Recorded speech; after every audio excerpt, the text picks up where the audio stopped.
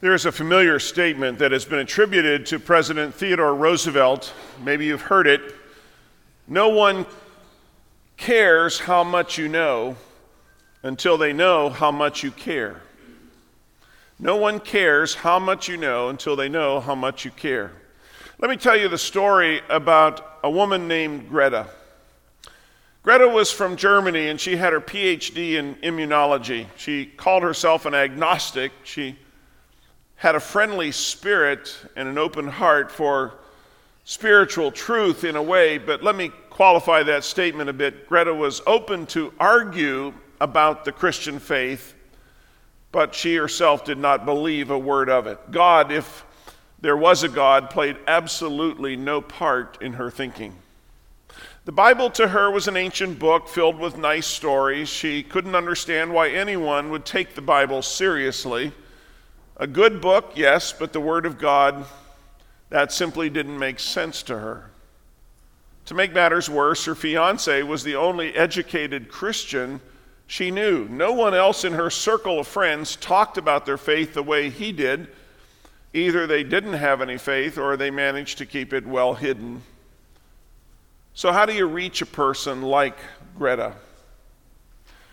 Greta and her fiancé were deeply in love and wanted to be married in the church, but that presented a problem, since the church they were attending at that time had a rule that they would not perform a ceremony involving a believer and a non-believer, because they believed the Apostle Paul talked about that kind of unequal yoke in 2 Corinthians chapter 6.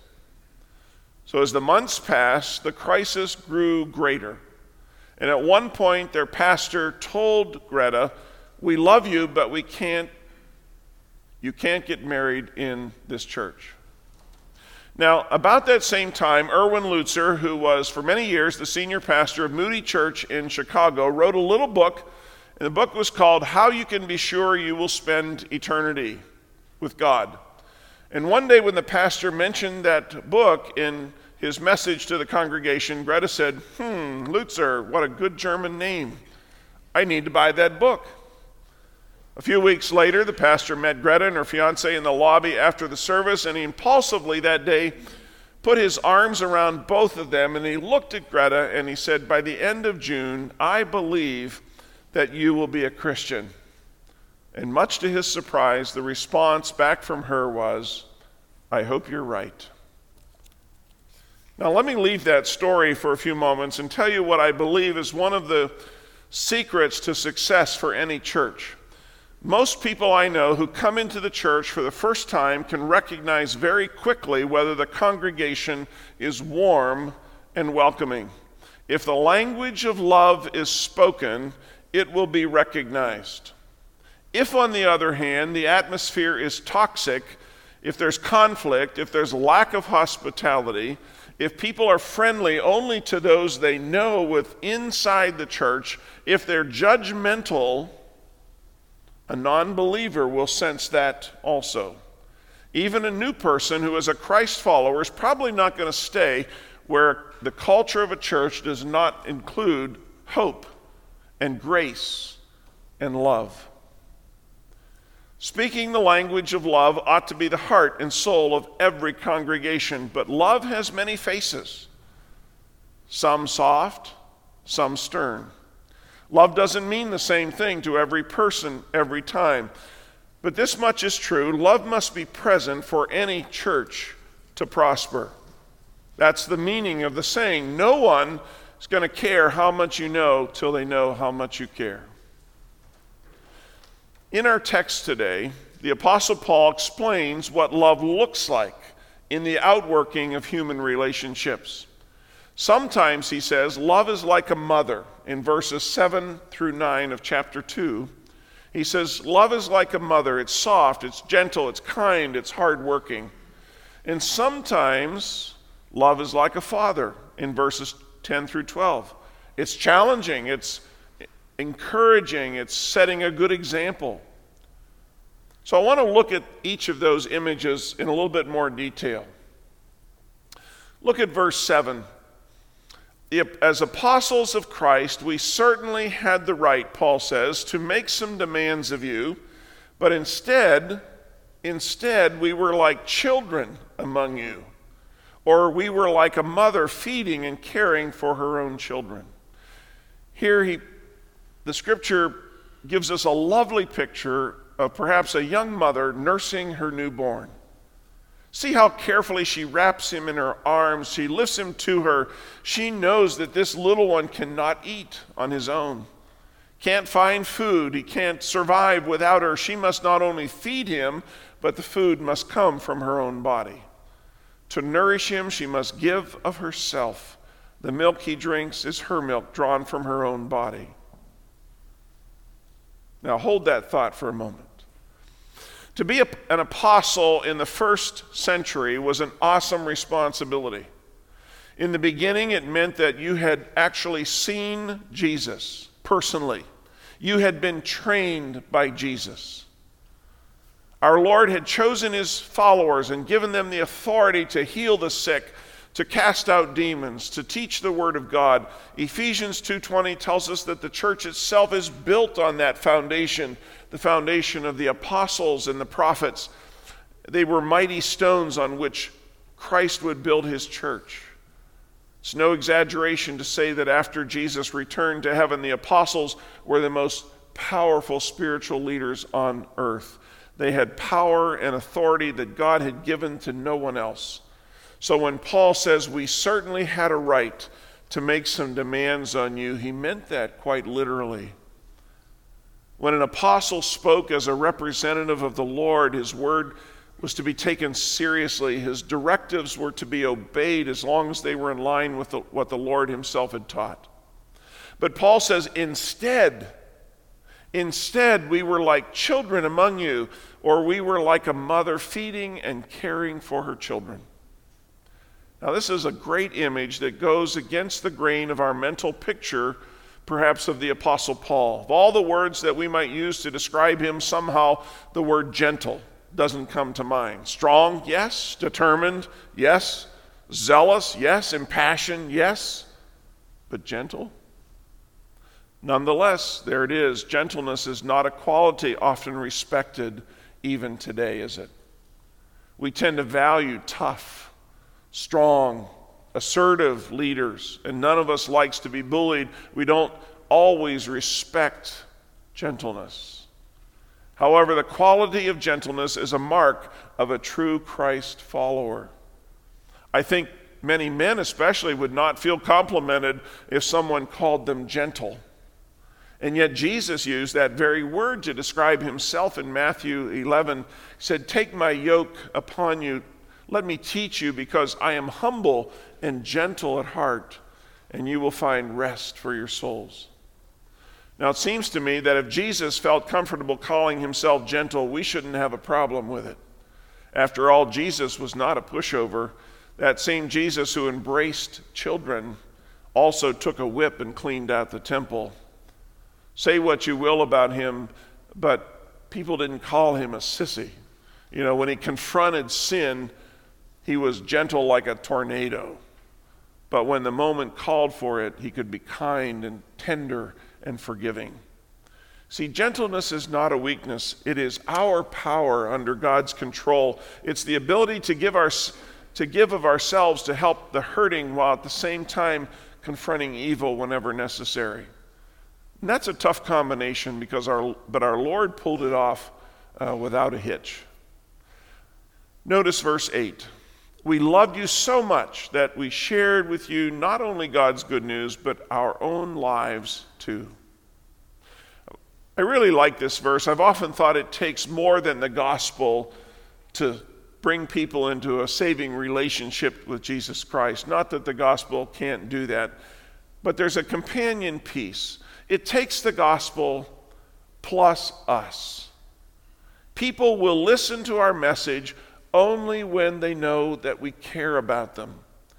This is a much needed word, I think, in today's world, because we tend to emphasize power and programs and position and prestige, and people want a ministry title. They want public recognition. There are very few who work quietly behind the scenes with no thought of reward.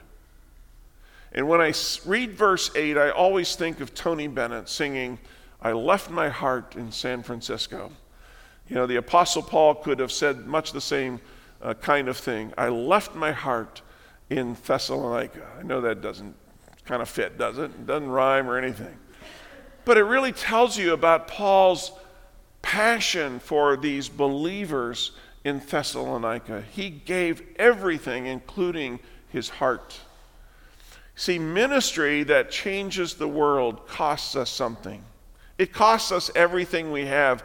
If we want to make a difference in people's lives and in the world around us, we've got to do more than just share the gospel. We've got to lay down our own life. We've got to give our heart, soul, mind, and strength. We've got to give something that we'll never get back, our very life, for the sake of Christ. Look at verse 9. Don't you remember, dear brothers and sisters, how hard we worked among you? Night and day we toiled to earn a living so that we would not be a burden to any of you as we preached God's good news to you. I think every parent knows how difficult it can be to take care of a young child. You never get enough sleep.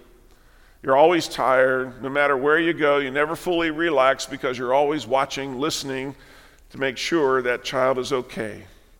And that's how Paul felt about these Thessalonians. He exerted all of his energy to ensure that their spiritual needs were going to be cared for. Now, you may not know this, but Paul was a tent maker by trade. Everywhere he went, he found part-time work making tents. That meant he worked during part of the day, preached the rest of the time. That one fact tells us that despite his very high level of education, Paul wasn't afraid of manual labor. He wasn't embarrassed to get his hands dirty. He did it so as not to be a burden to the churches and so that no one could ever accuse him of being in this for the money.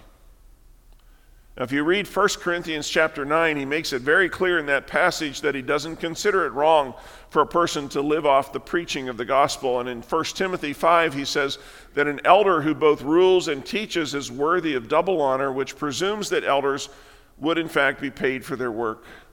But he himself apparently worked in secular jobs wherever he went so that he could be free of any accusation about his motives in preaching the gospel. And then in the last 3 verses of this passage, Paul changes the image from a mother to a father. And he points out 4 ways in which he was like a father to these new believers. First, he said, as a father, we need to set a good example.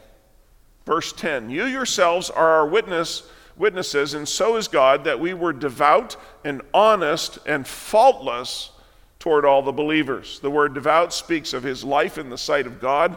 The word honest, his life in the sight of all the people. And the word faultless as a result of being devout and honest. He means to say that no one could make an accusation against him that would stick. Years later, Paul uses the phrase above reproach in 1 Timothy to describe the quality of life demanded of a leader in the local church. The Greek word describes a garment without folds, and when applied to our personal character, it means that a leader must be free of any secret or hidden pockets of sin. Said another way, it means that a godly leader is one whose life is such that no detractor can grab hold of it and accuse them of anything. The Living Bible uses the phrase, a good person whose life cannot be spoken against. Another translation says, one with whom no fault can be found. It means that no charge could be brought against such a person that would withstand impartial examination. We know that leaders are often attacked, their motives questioned, their actions criticized, and while such things do happen, a leader who is truly above reproach will weather the storm because there's nothing about that person that someone could say, aha, I gotcha. This means no questionable conduct, no secret sins, no deliberately unresolved conflicts. But then secondly, Paul says, as a father, we comforted you.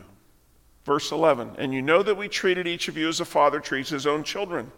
Another translation actually goes on to describe that treatment in terms of giving comfort to a child. And the Cotton Patch version of the New Testament says that Paul was constantly sharing his insights. Reminds me of the little book that I read years ago called The 1 Minute Manager. Maybe you've read it. Encourages bosses to catch your employees doing something right. Most bosses are excellent at finding fault. The truly great ones love to catch their employees doing something right. Paul was like a spiritual cheerleader who thrilled over every spiritual victory and consoled these new believers when they were feeling defeated. You know, good fathers know how to do that. They know how to cheer their kids on to victory. My own father was a quiet man most of the time, but I still remember him finding those moments when he would affirm what one of us boys were doing. And those words of encouragement were a simple gesture that has stayed with me across all the years of my life.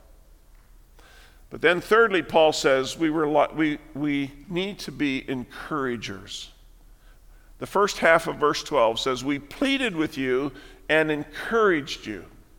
The word encourage means to come alongside someone who's struggling, to help them out. It has the idea of seeing a runner who's about to stumble as they round the last turn and head toward the finish line, and instead of simply letting them fall and finishing the race on your own, you slow down, you put your arms around them, and you carry them to the finish line, even if it means losing the race yourself. It has the idea of putting aside our own comfort for the good of others. And then finally, Paul says, that we challenged you. The second half of verse 12, we urged you to live your lives in a way that God would consider worthy, for he has called you to share his kingdom and his glory. See, the ultimate goal of the Christian life is to live a life worthy of God. In my early years here at Redeemer, I remember one father who often told me that when his children or grandchildren left the nest, even for a date or for an event at school, a place where they would be away from mom and dad's supervision, he would remind them to remember who they were. He would remind them of their heritage, of the values of their family. And in like manner, we must be careful not to embarrass our God. God has called us to a glorious destiny. We have the promise of spending eternity with him, paid for by the blood of Christ. So we need to live up to that high calling. How important it is to let every word we say, every action we take, the things that we do, the things that even we refuse to do, all reflect well on God. When I was a child, I heard it over and over again. Oh, you're Bob's son. Now that meant something in the town where I grew up, but as an adult, I understand that as a child of God, we have an even larger responsibility to live in a way that we enhance God's reputation in the world. Now, the last part of verse 12 brings us before us the privilege and the challenge of working for Christ. We're privileged to be part of God's kingdom as it unfolds here on earth. More than that, we will discover in the days to come just how great that really is when Jesus comes back to this earth to overthrow all the human kingdoms and to establish his kingdom forever. And whatever little glory we have seen now will pale by comparison with the glory that will be revealed in those days. But our great challenge in our time is to live worthy of that high calling. We're called to be kingdom people, living in a foreign land. We are called to represent the King himself in a world that sought it best to crucify him. In his long absence from this earth, we are called to stand in his place and take care of his interest and spread his word and invite others to join the cause. That's a high and noble calling. How important it is for us to live in such a way that no one will ever be surprised to discover who it is that we represent by our life. Now, if you're looking for just a simple statement that applies to everything the Apostle Paul has said to us today, here it is. Who we are is more important than what we say or what we do. Who we are is more important than anything we can say or do. And that raises one final question. What does it cost to live this kind of life, to have this kind of ministry in the world today? And the answer is, it can cost us everything. Let me go back and tell you the end of the story about Greta. Greta and her fiancé were co-workers. She soon realized that he was a pretty nice guy. In fact, a really nice guy, and that was about it at the time. And then one evening at one of their scientific conferences, he pulled her away from the crowd and he sat her down and he asked her, "Do you believe in God?" And she said, "Of course not." And that's where their journey began. A few days after the conference was over, he gave Greta his phone number and asked her to call him whenever she might feel like it. And being the bold person she was, she took him at his word and called a few days later, much to his surprise. And they talked for a while, and they decided to have dinner together, and he invited her over to his place, and he served her a wonderful home-cooked meal. It was a perfect first date. He said grace before the meal, which was very unusual for her because nobody in her family ever prayed. She found it a little peculiar, but went along with it. And after the first date, they discovered they had a lot of things in common. They loved nature and travel and good food and good conversation, but there was just one thing that kept them apart. He had Jesus in his life, and she didn't. And he kept reminding her of that and lovingly and gently, and tried to share the gospel with her, and she listened sometimes, and then she forgot about it later, and it was over a period of time that she realized, it was just not convenient to have to respond and be accountable to a higher power. But she realized that this man was strong and he was sincere in his faith, and that there was just no way she was ever going to escape this. As they connected with each other, and they could not avoid the topic. Over the months, they became closer, and he kept reminding her that, part of what it meant to know Jesus was to believe in Jesus, and if she wanted to be saved from her sins and to know the promise of eternal life. And by gently sharing the good news with her, he slowly began to dismantle, brick by brick, the wall that she had built around her heart, and made her more susceptible to what he had to say about faith and about God. And of course, the deconstruction of the wall did not always go smoothly. It rumbled and rolled at times, and many of their conversations about God and the Bible ended up in a fight. But with his enormous amount of grace and patience and love, God always enabled them to kind of come back together. And finally, they decided to get married. He was still reluctant a bit because he knew she was not at the same place in her faith as he was, or that he had hoped for. So he continued to just encourage her. And she was at that point where she wanted to become a Christian. She just didn't know how to do that. The concept was not clear to her that she could just ask Jesus into her life and ask for his forgiveness, and that would begin a personal relationship with God. And one night, while driving home from work, she heard a very clear voice in her head saying, "Greta, God is calling you." She didn't know whether it was her own voice or someone else's, but she went home that night and she picked up Pastor Lutzer's little book and finished it, and at the end of the book was a prayer of commitment. And there was a little prayer that she decided to try. So she read the prayer, and then she read it again, and then she put the prayer in her own words. The next evening, for no other reason than to chat, a friend from church called her, and Greta told her what she had done. And the friend said, "Wow, Greta, now you're a Christian." "Hold it," Greta said. "That seems a little easy, doesn't it?" "You just wait and see," the friend said. Her fiancé didn't know any of this was happening. He was out of town on business. But the very last chapter in her story, Greta says, began when the pastor told them that he would not marry them in the church. She was angry about that at the time, so angry that she went home that day and cried. But as time passed, when the tears dried, she gave in to the prompting of God's Spirit. And she decided for God, for good. And she says that she will always be grateful to that pastor who shook her out of her lazy behavior and made her do something about her faith. But in thinking about Greta's story, two final comments come to mind. First, there are no hopeless cases with God. For some people, it may take months, it may take years to break down those walls of unbelief. But God can reach down and God can reach the outcasts. He can reach the high and mighty. He can reach any of us.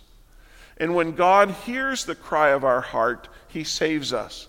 Greta's story ought to give us confidence to keep on praying and keep on sharing Christ with others in our life that we're concerned about, that we're praying for, that we would like to see come to know God. And God will honor those prayers. And secondly, there is no power on earth greater than the power of love. It was God's grace and her fiancé's love that won Greta to Jesus Christ. She couldn't explain the difference in his life, nor could she withstand the persistent love that he had for her. But God used the love of that young man to bring Greta into God's family. No one cares how much you know until they know how much you care. Greta is living proof of that statement. She's also a living testimony to the power of God to change lives, even today. And she's not alone. There are millions of people just like her who are ready to listen if they know we care about them, if they know we love them, and we will be faithful to share the good news. Let's pray.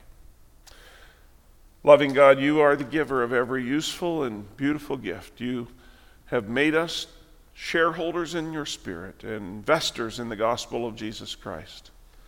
So encourage us to speak and act and pray so that all we hold in trust may be used more wisely and more lovingly. Help us to continue to be agents of love and grace and hope in the lives of those around us that we're praying for, that still yet need to know Jesus Christ. God, we give you thanks that you can touch every heart and every life beyond our wildest dreams and imagination. Help us to be faithful, to be your hands and your feet and your voice as we continue to reach out to the people around us. In Jesus' name we pray. Amen.